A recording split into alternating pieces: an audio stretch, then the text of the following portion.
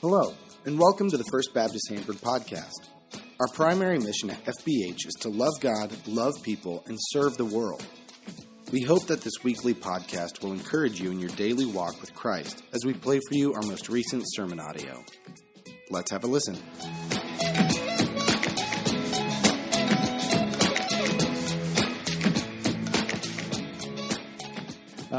If you're new with us, I'm Peter Anderson. I'm the senior pastor here at FBH, and man, we're just excited to have you. We're starting a brand new series called "The Bible Doesn't Say That," and the way that Jeff promoted it last week, it just made it sound like I was going to talk about everything that the Bible doesn't say, which would be a whole lot of things actually, because the Bible's pretty clear about very specific things. But the Bible doesn't say that. Really, what we're going to be doing is we're going to, over the next few weeks, we're going to be looking at different phrases that have made their way into kind of Christian vernacular that aren't exactly found in Scripture. And so we're going to look at those, and a lot of them are kind of half-truths, things that we can kind of pull out of Scripture, and they sound kind of close to Scripture, but when we really take a deep dive, we recognize, you know what, that's what we would call extra biblical, as a matter of fact. So the Bible, as you are probably aware, is one of the most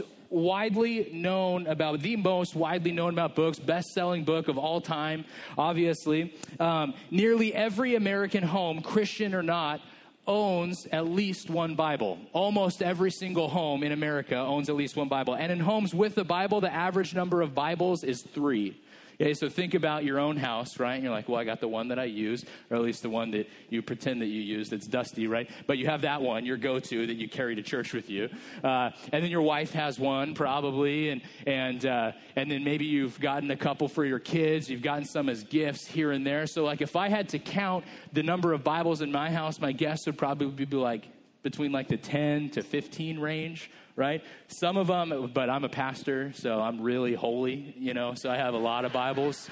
I was just telling you, we're going to close with that. But I mean, Bibles are all over the place. 30 to 40% of Americans actually only read something in the Bible during the week. So it's only 40% of people read something from the Bible during the week, regardless of the fact that so many people actually have Bibles at their fingertips. And so what we're going to do is we're going to do a little quiz to start off this morning, and I'm going to give you a list of phrases, and I want you to turn to the person next to you, and I want you to answer which of the phrases that we're going to read through in just a second are actually found in Scripture. So I don't need audible answers from you to me, but back and forth, you guys can decide who's paying for lunch today. So here's the list, and I'll walk through them. The first one is cleanliness is next to godliness. And it's a little small, but cleanliness is next to godliness. My dad would say this to me a lot. I don't know what that says about me, but my dad would say that to me a lot. The spirit is willing, but the flesh is weak, right? Third one, God moves in mysterious ways. Fourth one, a nagging spouse is like the drip, drip, drip of a leaky faucet. You can't turn it off, and you can't get away from it. And of course, 5, God helps those who help themselves. So take just a second. I want you to discuss those with the person next to you, and you guys decide how many of those are found in Scripture.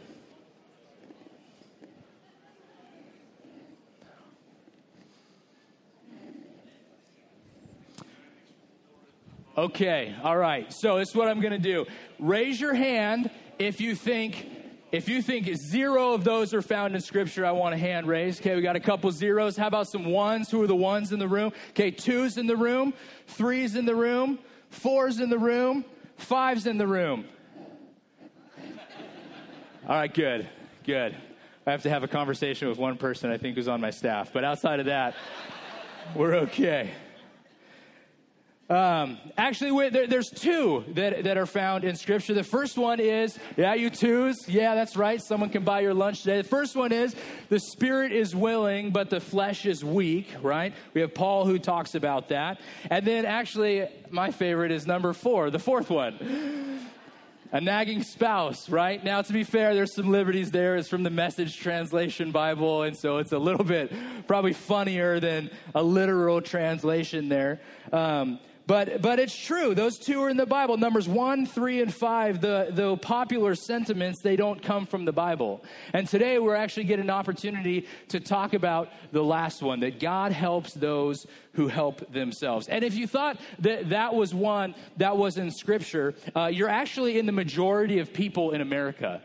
Barna, they did a survey in the year 2000 and found that 75%, and we have a slide for this, 75% of Americans and 40% of Christians believe this is a truth that's found in the Bible.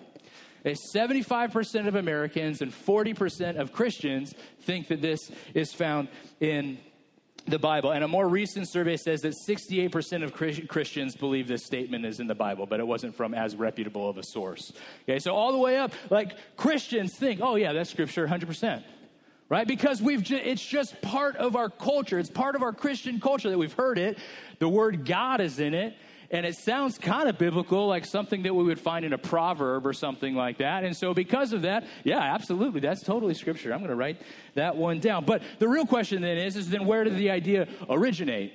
Because if it's crept into our Christian culture, we need to figure out where it comes from. So historians actually can trace the idea back to one of Aesop's fables. It's from Hercules and the Wagoner and dates back to the 1st century.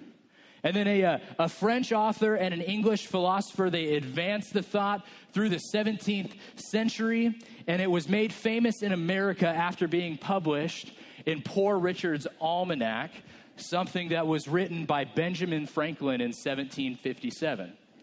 Now, an interesting note about that is Benjamin Franklin wasn't known as being a Christian man. So this thing that we hang our hat on, as some people would assume is Scripture, we're hanging our hat on the philosophy of a guy who really has a pretty terrible reputation, especially when it comes to womanizing, right? And so that's really where we're finding our Scripture here, is from good old Ben Franklin. So while the statement does include an element of biblical truth, and we're going to talk a little bit about that in a second, it also really misses the point. It really misses the point. You know, when I was younger, I was an intern at a church. It was a church in Merced. I was 19 and 20 years old while I was working there. It was near downtown, so we would walk downtown, get coffee. Cold Stone was down there. The movie theater was down there and that sort of thing. And so we walked downtown. I was walking with my boss, and I remember us walking by a homeless person. A homeless person had a sign out, and they were asking for, anything helps. And I don't remember exactly what the sign said, but they're asking for money. And my boss just walked by, ignored him, and I was like, okay, apparently I need to ignore him too, right? And so we keep walking, and then that kind of spurred on a conversation between myself and my boss. And I thought to myself, hey, when do you give to people that are homeless or people who are in need and that sort of thing? And my boss was like, you know what? God helps those who help themselves. And I was like, okay. You're a pastor, right? Okay. And so I went back, I nodded my head because I'm a good worker, right? And I'm like, yeah, okay, boss, don't fire me, whatever. And I went back and I thought to myself, I don't even think that's biblical. I don't think that's found in Scripture. And I had read through the Bible at that point. To be fair, maybe it was in Numbers or Kings, which aren't exactly page turners or anything like that. And I'm okay, maybe God snuck it in there under my nose and I didn't know about it. But really, I was just overall confused. And the partial truth of this statement is expressed by the Apostle Paul in the book to the Thessalonian Christians.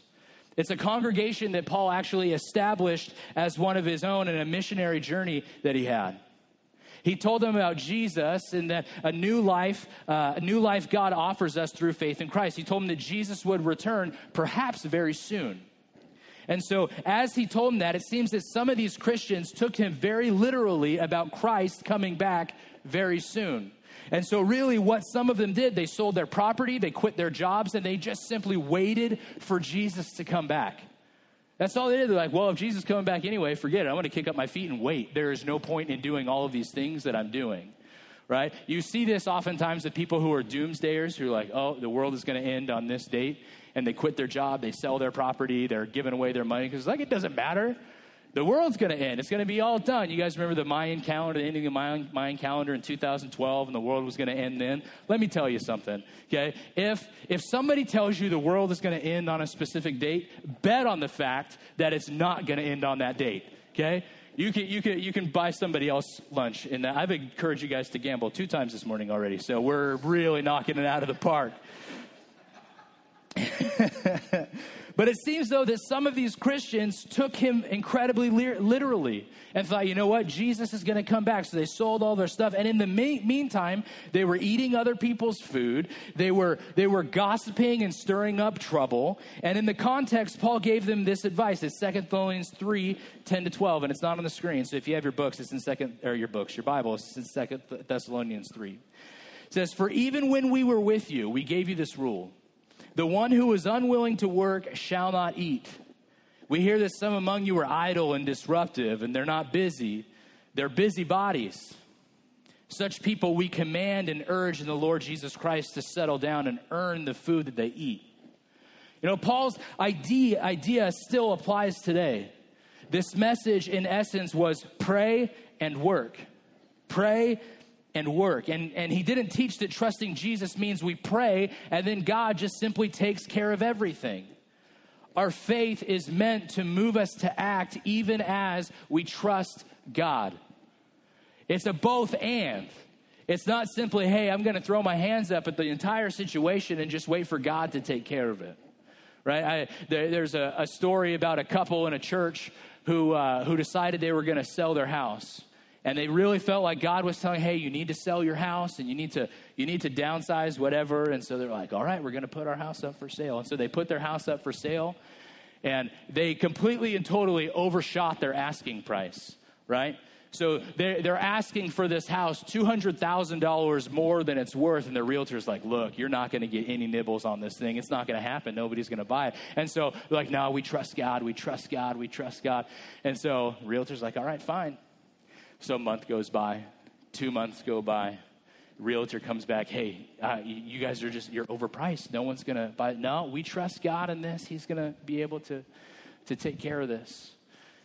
Month goes by. And finally, they're getting frustrated, right? And so when people are frustrated, they love to come and talk to their pastor about it. And so they came and they talked to their pastor about it. They're like, hey, pastor, what do you think we should do here? You know, God, we feel like we're supposed to sell this house, but God hasn't brought anybody forth. And he was like, well, have you listened to your realtor? He's like, what? Well, we trust God. Yeah, you should probably trust the fact that God is going to even send people into your life to be able to tell you when something is a good decision and when something is a bad decision, right? So, hey, listen to your realtor. Shocker. They listen to the realtor, lower the price. A couple days later, they sell their house. Man, crazy what it looks like when we actually trust God and do the work and do the things that it is that we're supposed to do. Our faith is meant to move us to act even as we trust God. So God helps those who help themselves is partially true. However, it's fundamentally unbiblical in some really important ways. One is this: God helps those who help themselves is sometimes used by Christians in an effort to avoid the biblical mandate to help other people and to love our neighbors. It's kind of one of those things that we throw out in the same way that my boss did at that time. He just kind of threw it out so he didn't have to worry about the problem. So in his mind, his conscience was clear. That simply stated, hey, I don't need to worry about them because God will help them when they decide to help themselves. So then we can keep walking with a clear conscience and recognize the fact that, hey, I'm good. I don't have to worry about this anymore. The reality is, though, there are some people who simply can't help themselves. These are people who are trapped in poverty oftentimes, or struggling financially, caught in circumstances that leave them frustrated, or dealing with past mistakes or the consequences of bad choices. Man, you talk about things that can just put a stranglehold on people. Debt, finances, things like that. Man, I saw a really cool story this week as I was scrolling through Facebook and that sort of thing. And the story was a church paid off $2.2 million worth of debt for their community, worth of medical debt, for their community, to help get people out of that cycle of poverty. And that's incredibly phenomenal, and people are like, oh, warm, fuzzy feeling and all that stuff. But that church could have just have simply said, you know what? God helps those who help themselves. We're going to go on our way. We're going to continue to do our Easter services and hope people show up to our front door. But they chose not to. They chose to actually listen to the biblical mandate that we have to love other people. Sometimes people are in a hole so deep that they can't climb out without someone simply helping them. In John, there's a huge crowd of people followed by Jesus, right? And it's in response to his healing miracles. So obviously there's this faith healer. People are going to try to get to him. And they were in the wilderness, and it came time to eat. And Jesus asked his disciples to go get food. But feeding them would cost at least 6 months' wages. Finally, Andrew, he found a boy with a lunch, 5 loaves, 2 fishes. It was all the food that they had. Then Jesus took what they had, he gave thanks, and the disciples gave everyone something to eat. And when the leftovers were gathered back up, they had 12 baskets of food. Right? Oftentimes we look at this story and try to figure out how Jesus did it. Like, what did it look like? Did, like, all of a sudden, like, someone's hands were out and a piece of bread just appeared? Or did the baskets fill up from the bottom? And so it was like just a bottomless thing, like a ball pit that you just keep going down to the bottom to, right? Like, how did this actually work? But that simply misses the point. Jesus took what this little boy shared and used it to help many, many other people. Actually, in the Old Testament, the book of Leviticus, God instructed the people not to harvest all of their crops. They were not to use it for themselves. They weren't to sell it. There were some of the crop along the edges of the field so the poor and the immigrants could have something to eat. It was a commandment of compassion and charity that helped people to recognize that the crops and the fields ultimately didn't belong to them. They belonged to God. Over and over in the Bible, God calls us to help those who cannot help themselves. The book of James actually tells us that James 1:27, one of the most convicting verses in all of Scripture, where it says, religion that God our Father accepts as pure and faultless is this, to look after orphans and widows in their distress. Read that first part again. Religion that God our Father accepts as pure and faultless is to take care of those people who can't take care of themselves. That's what pure and faultless religion is. The book of Proverbs piles on. Proverbs 21:13, whoever shuts their ears to the cry of the poor will also cry out and not be answered. There's another one in Proverbs 22:9, the generous will themselves be blessed, for they share their food with the poor. In his parable of the Good Samaritan in Luke 10, and his parable of the sheep and the goats in Matthew 25, Jesus tells us that God judges us not only by our faith, but by how our faith led us to act compassionately for the poor and for the needy.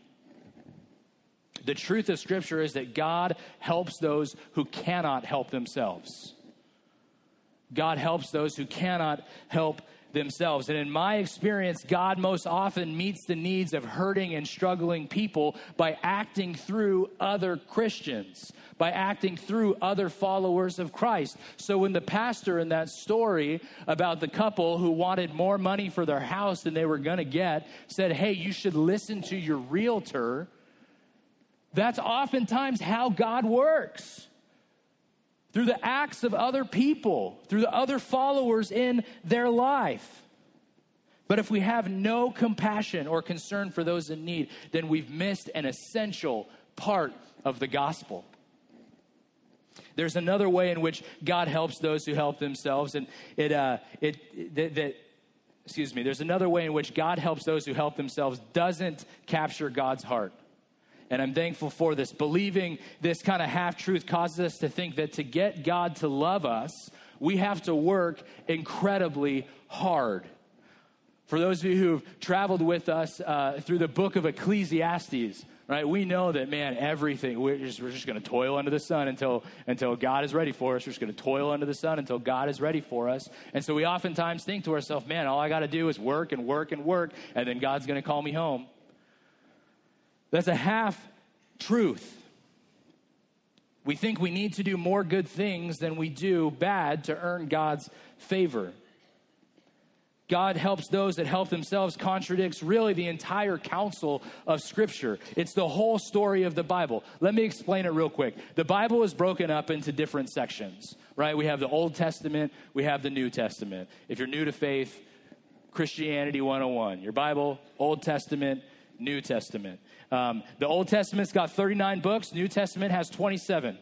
There are a total of 1,189 chapters in the Bible. The Bible covers the history from the creation of the world up to about 40 to 50 years after the crucifixion in Christ, and even speaks about the end of the world as well, right? How everything is going to end. So without getting into debate about how long creation took or anything like that, the Bible covers an extremely long period of time.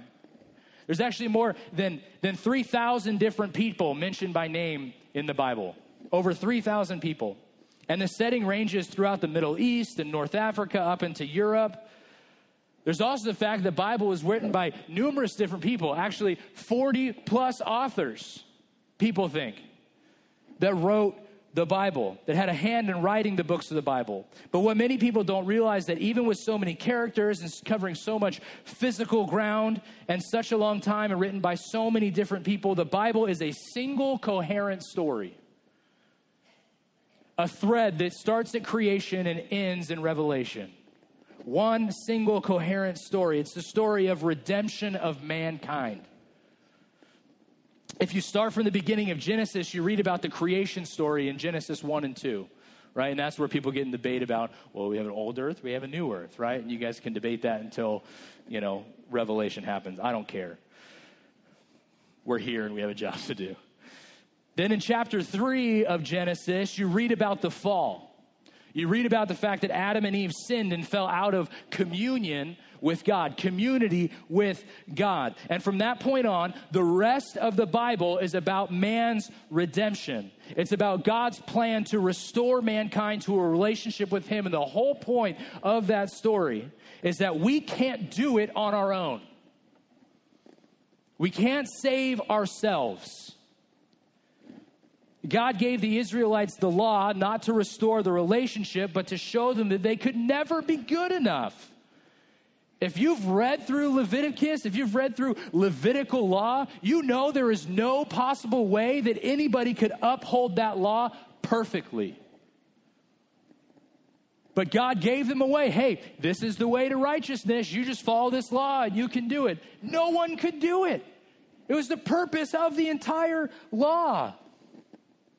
And if God helps those who help themselves, then no one would ever get any help.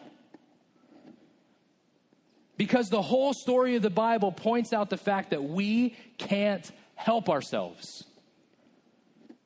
God is the one that has to help us. He is the one that saves us from our sins. Matthew 6, 25 to 34.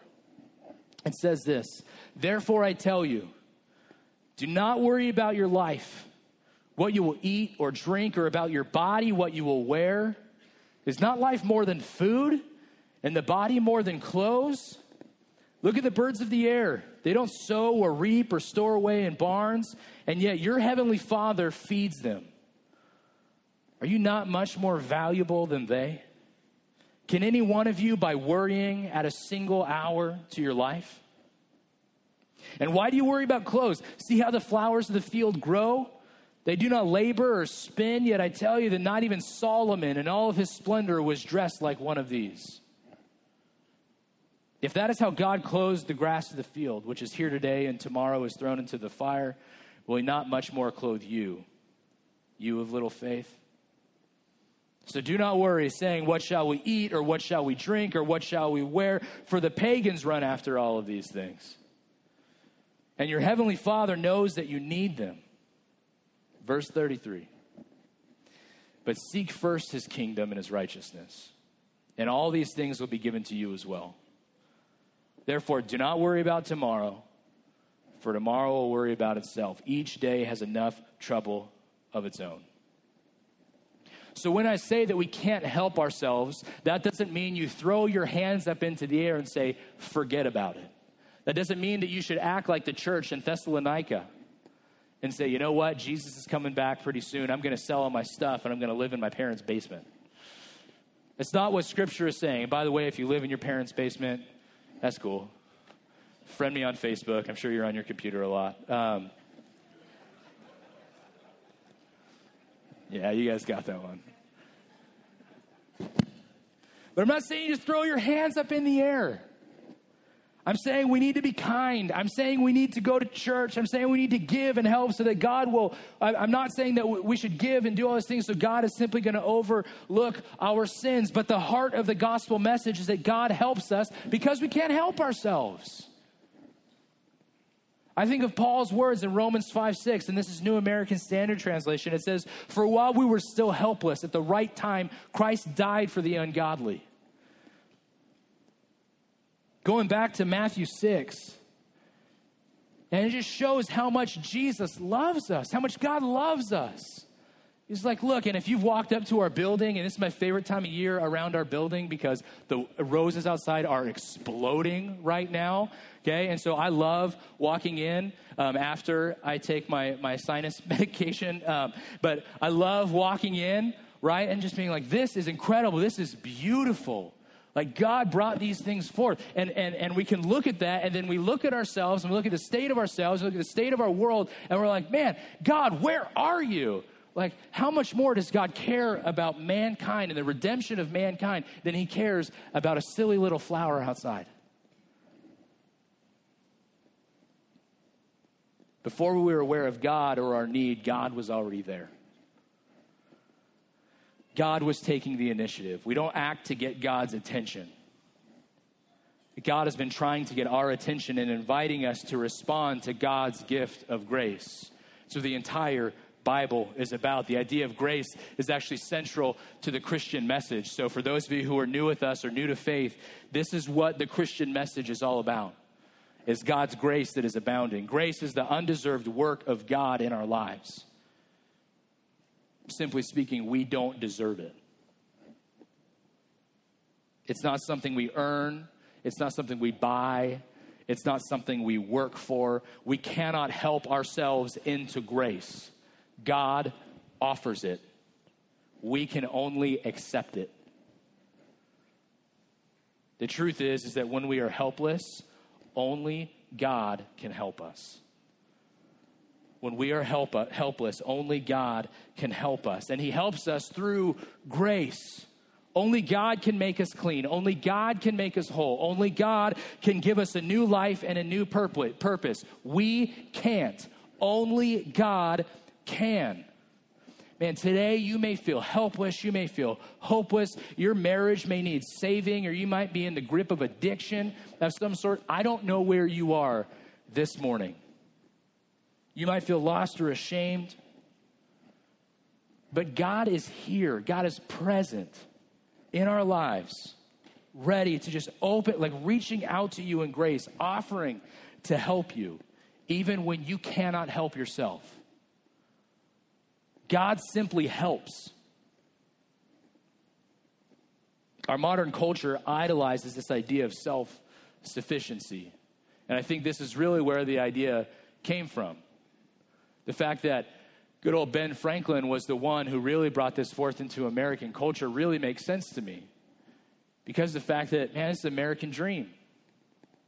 Man, you got to pull yourself up by your bootstraps. You want to make something of yourself? Go do it.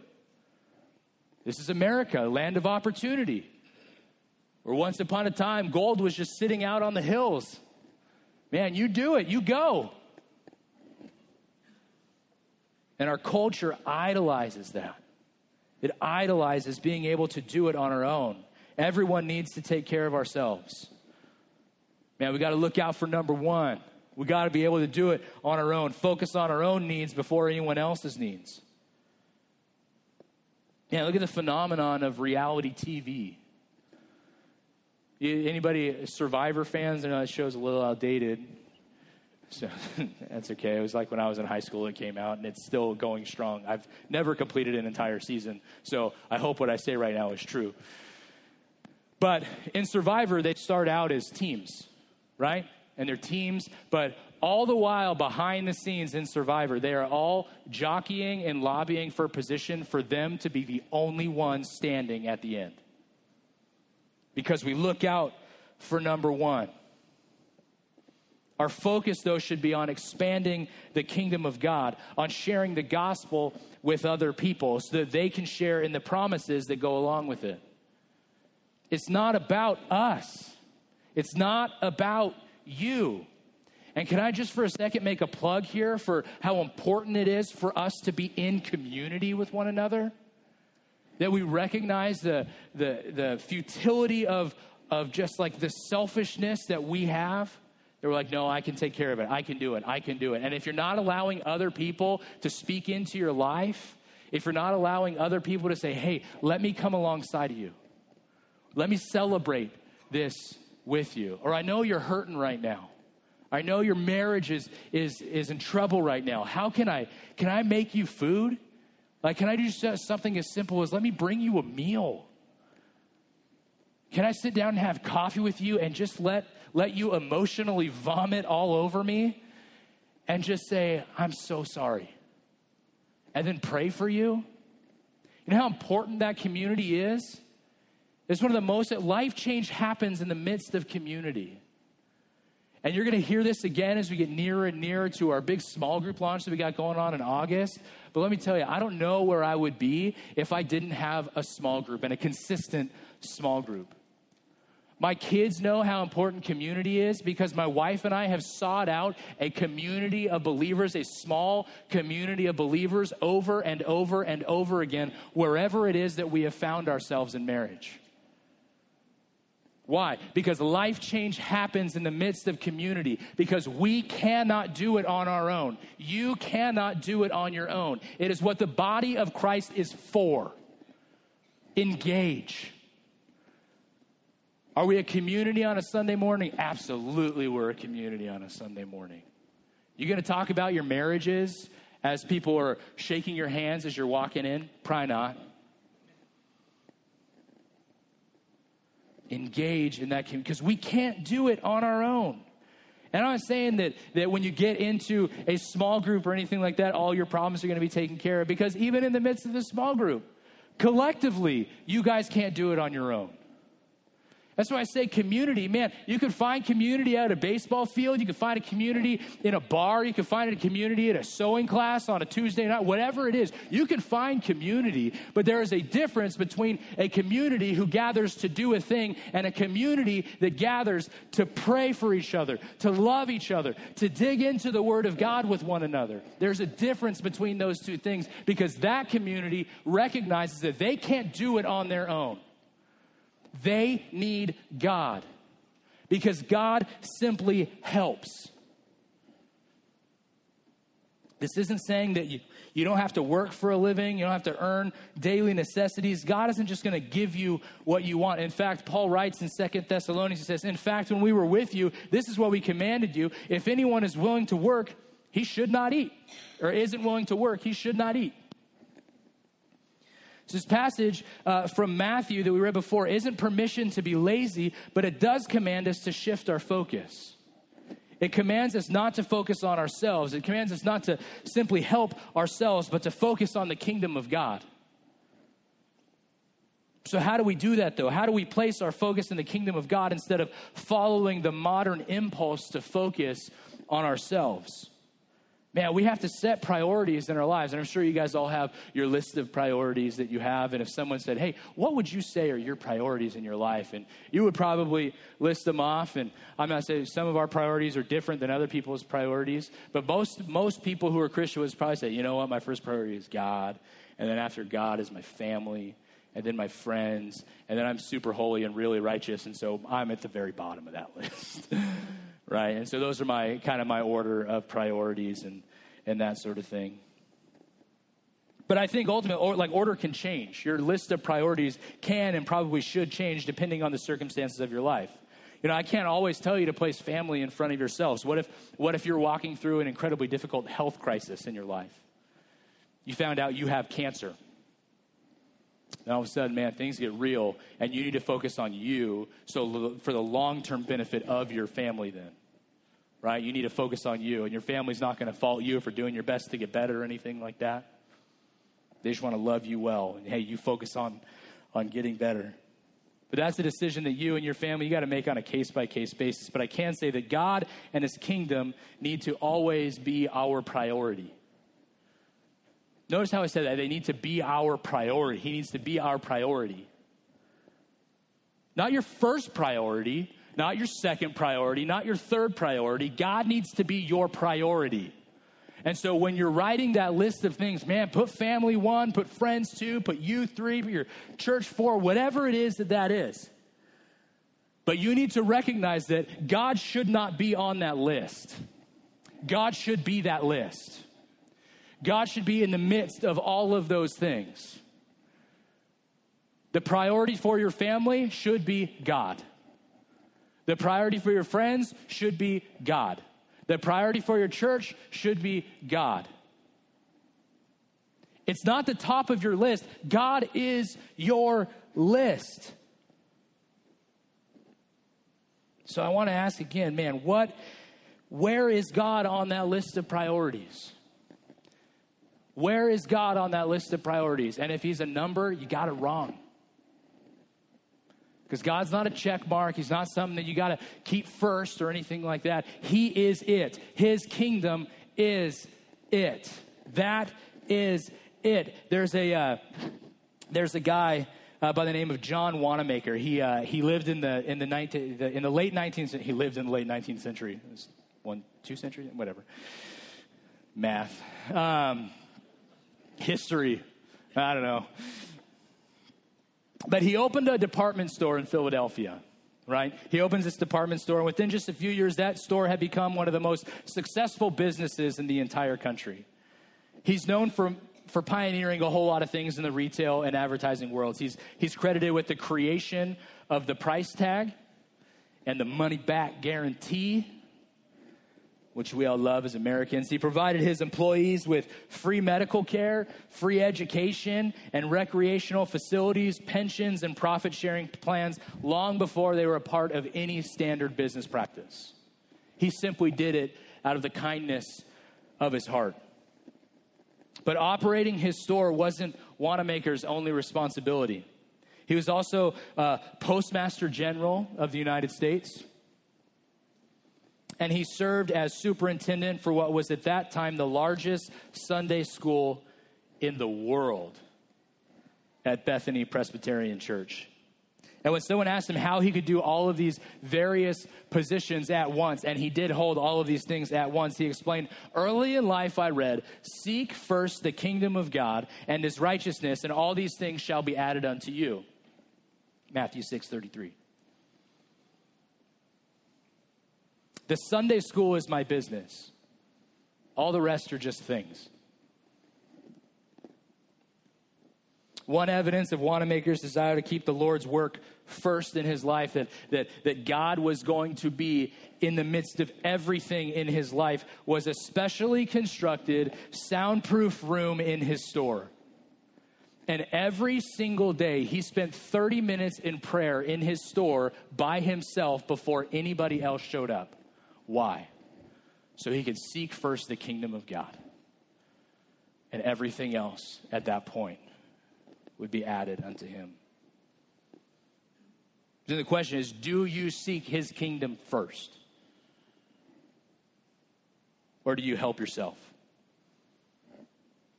Imagine what it would look like if the church decided to not make God an action item to check off, but if God was just a priority amid all of our action items. What I mean by that is God, like I said, shouldn't be at the top of your list.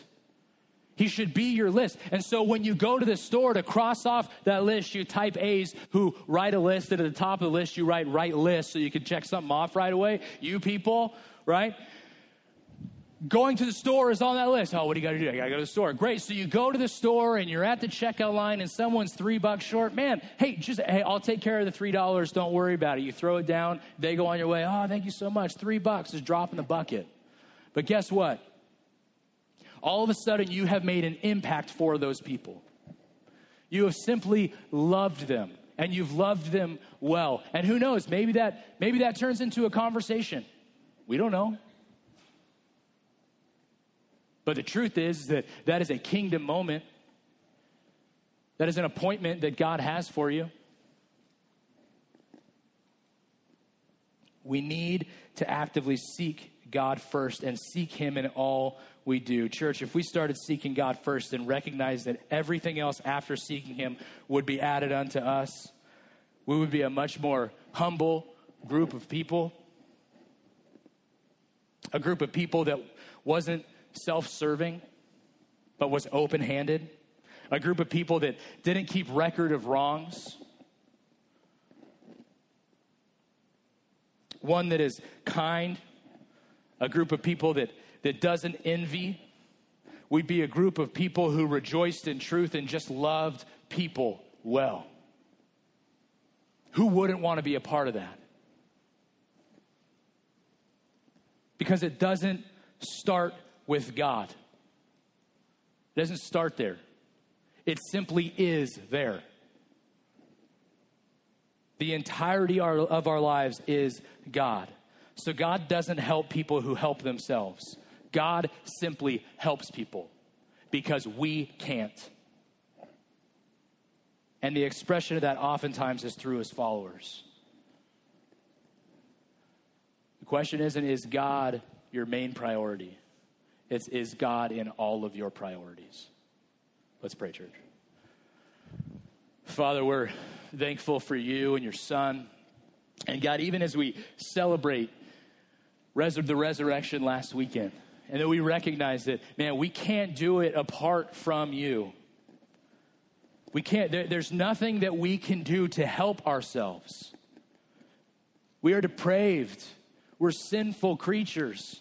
Romans is very clear about that all of us have fallen short of the glory of God, of your glory.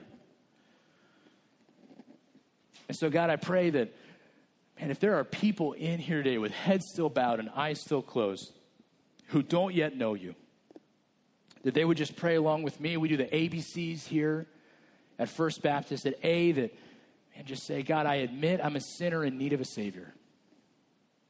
That I can't help myself, God. I've tried. I don't know what else to do. So, God, I'm a sinner in need of a Savior. And B, I believe that you sent your son to the cross to die on my behalf and save me from that sin that I consistently go back to. And see that we would choose to follow you every single day of our lives. And Father, you know and we know that that's where the rubber meets the road. The choosing to follow you every single day. God, we love you. We're thankful for you. We're thankful for your son. It's in his precious name we pray. Amen.